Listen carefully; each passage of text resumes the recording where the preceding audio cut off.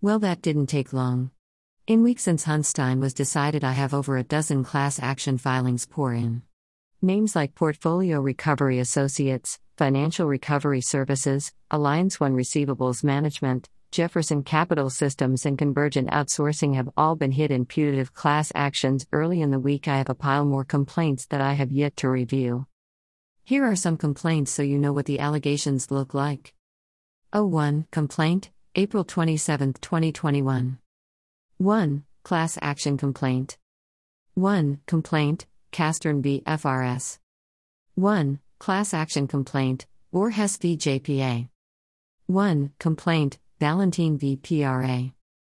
No complaints against creditors or first-party servicers that I have seen yet. If you see one, let me know. The plaintiff's bar has vowed to file a massive number of Hunstein claims, calling it like shooting fish in a barrel.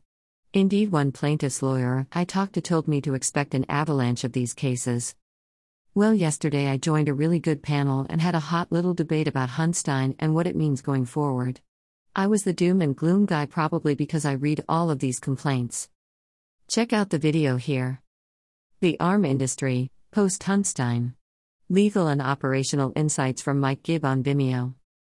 Also, if you're not watching right now, Mike is hosting a second panel with plaintiffs' lawyers including Abbas and Sergey. Join late, for free, here.